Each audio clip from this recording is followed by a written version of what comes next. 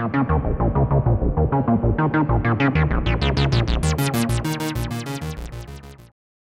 this episode, we're going to be building a fairly simple web application where we can upload images via dragging and dropping them, and then get back useful metadata about these images in JSON format. Finally, we'll walk through the steps of containerizing this application using Docker. Alright, you can see we have an area for dragging over the images here, and then over on my desktop we have a bunch of image files. So let's drag over the first image and get a feel for how this application actually works. After we've uploaded the image, we automatically get back this JSON block that contains all the information about what we uploaded. Things like the image format, resolution, size, EXIF data, etc. Let's try another image. But why would you want to do something like this? Well, this image happens to contain GPS coordinates about where this photo was taken. Maybe you'd like to automate the extraction of this type of data and get back useful information in JSON format, which could be pretty useful. Before we jump into the guts of how this actually works, let's try one more image. This image happens to contain a bunch of data about the camera that took the photo along with its lens settings. Most modern cameras and phones automatically include this type of information when snapping a photo. You're likely wondering, why did I create this and why am I doing an episode about it?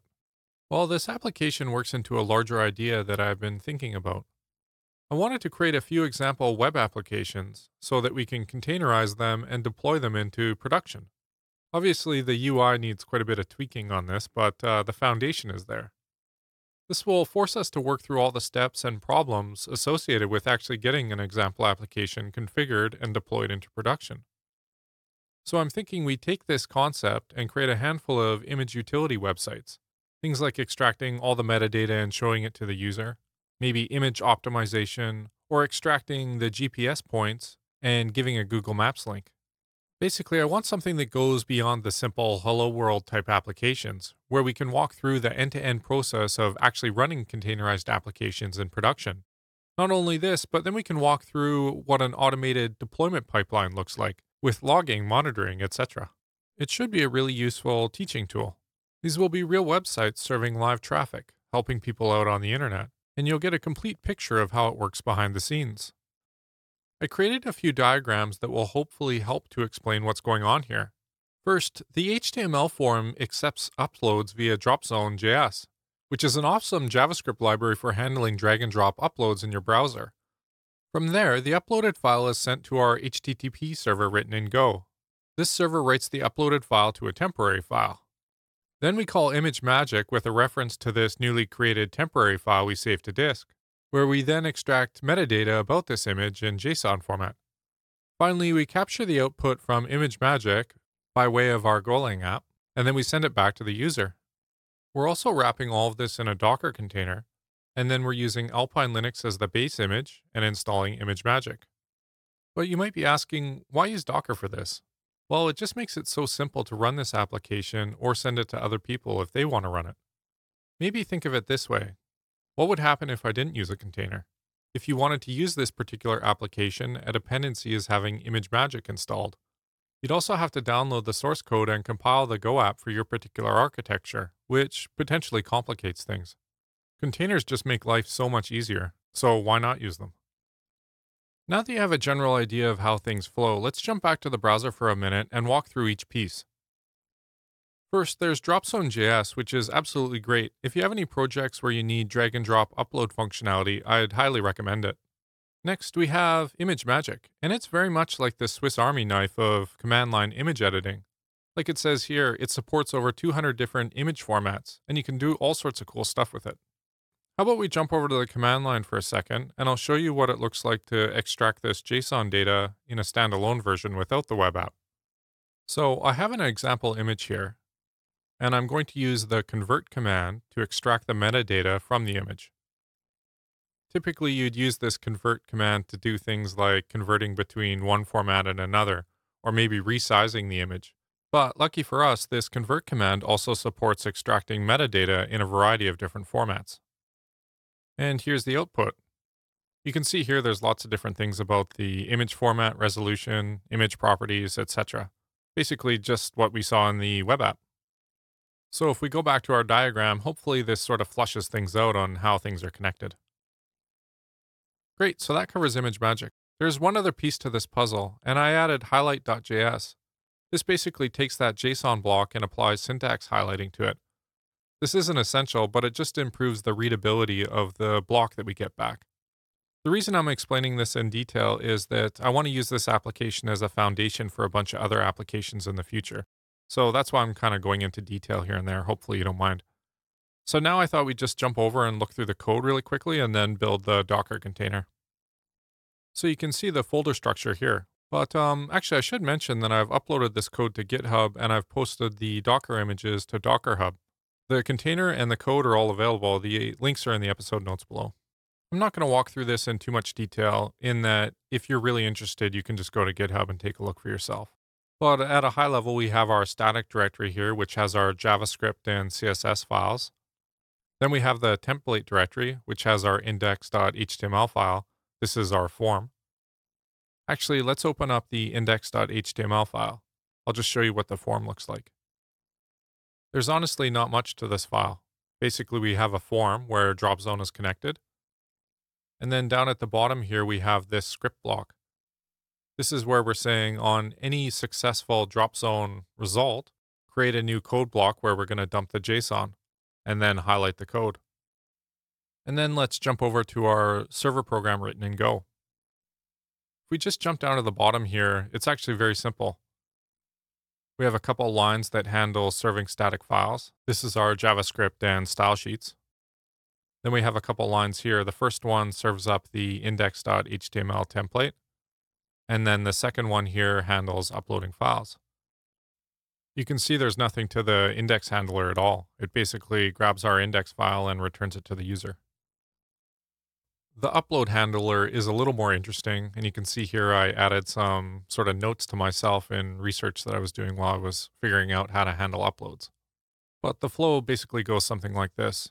I generate a random file name that I'm going to use to save this file as. My general rule of thumb is that you never trust user input. So I wouldn't necessarily want to save the file with what the user provided. I'd rather generate my own, and then we can go off that.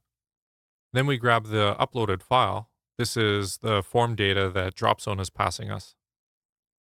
Then I print a little debug message just with the HTTP headers. This is on the server side, but just helps to make sure things are going smoothly. Next, make sure the temp directory exists, and then we go ahead and save the file to our temp directory with our random name that we generated. And then we call this probe function, which actually calls the convert command. I'll show you that in a second. And then finally, we return the results of this probe command back to the user's browser. One thing you might be thinking is, whoa, this is kind of hacked together. Hey, he's not doing any error checking. And you're right. For a lot of prototype type applications, I don't focus on error checking or making sure things are totally streamlined, in that I just want to prove the idea. And then if it actually is successful, I'll go back and polish things up. So for me, for this type of application, it's totally normal. I find this kind of funny in that the heart of this application is actually this probe function.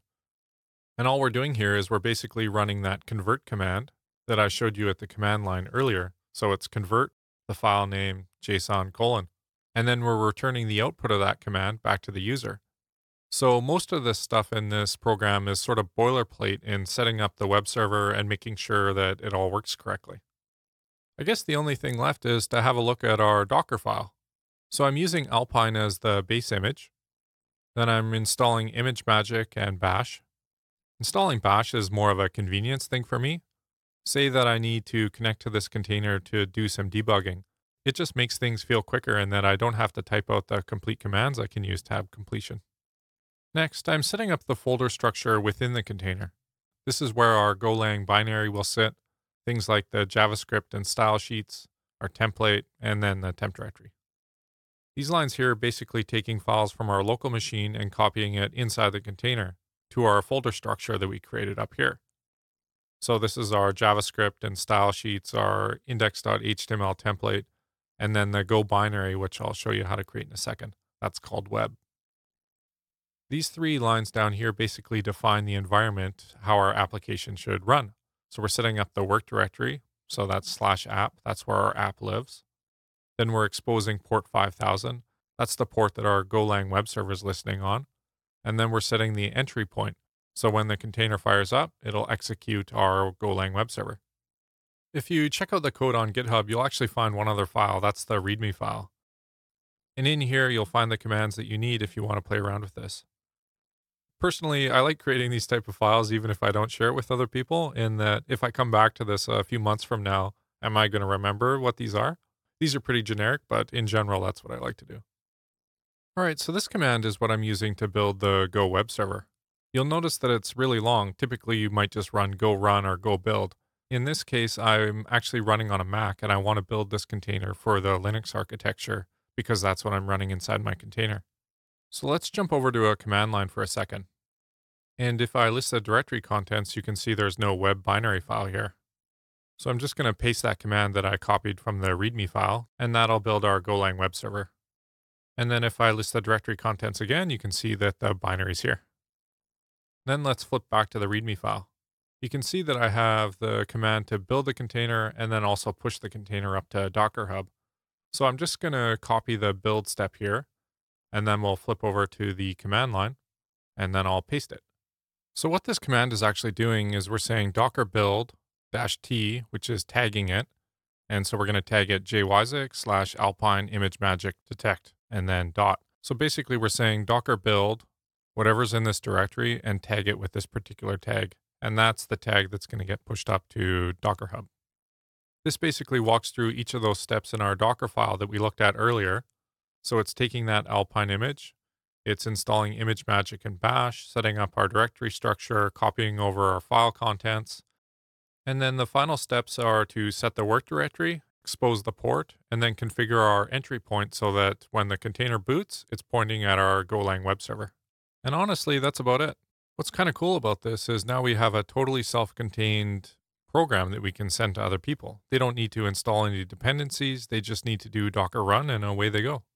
So if we flip back to the README for a second, so as I just mentioned, all that someone would need to do to run this container is type docker pull, the image name, in this case, this image name here.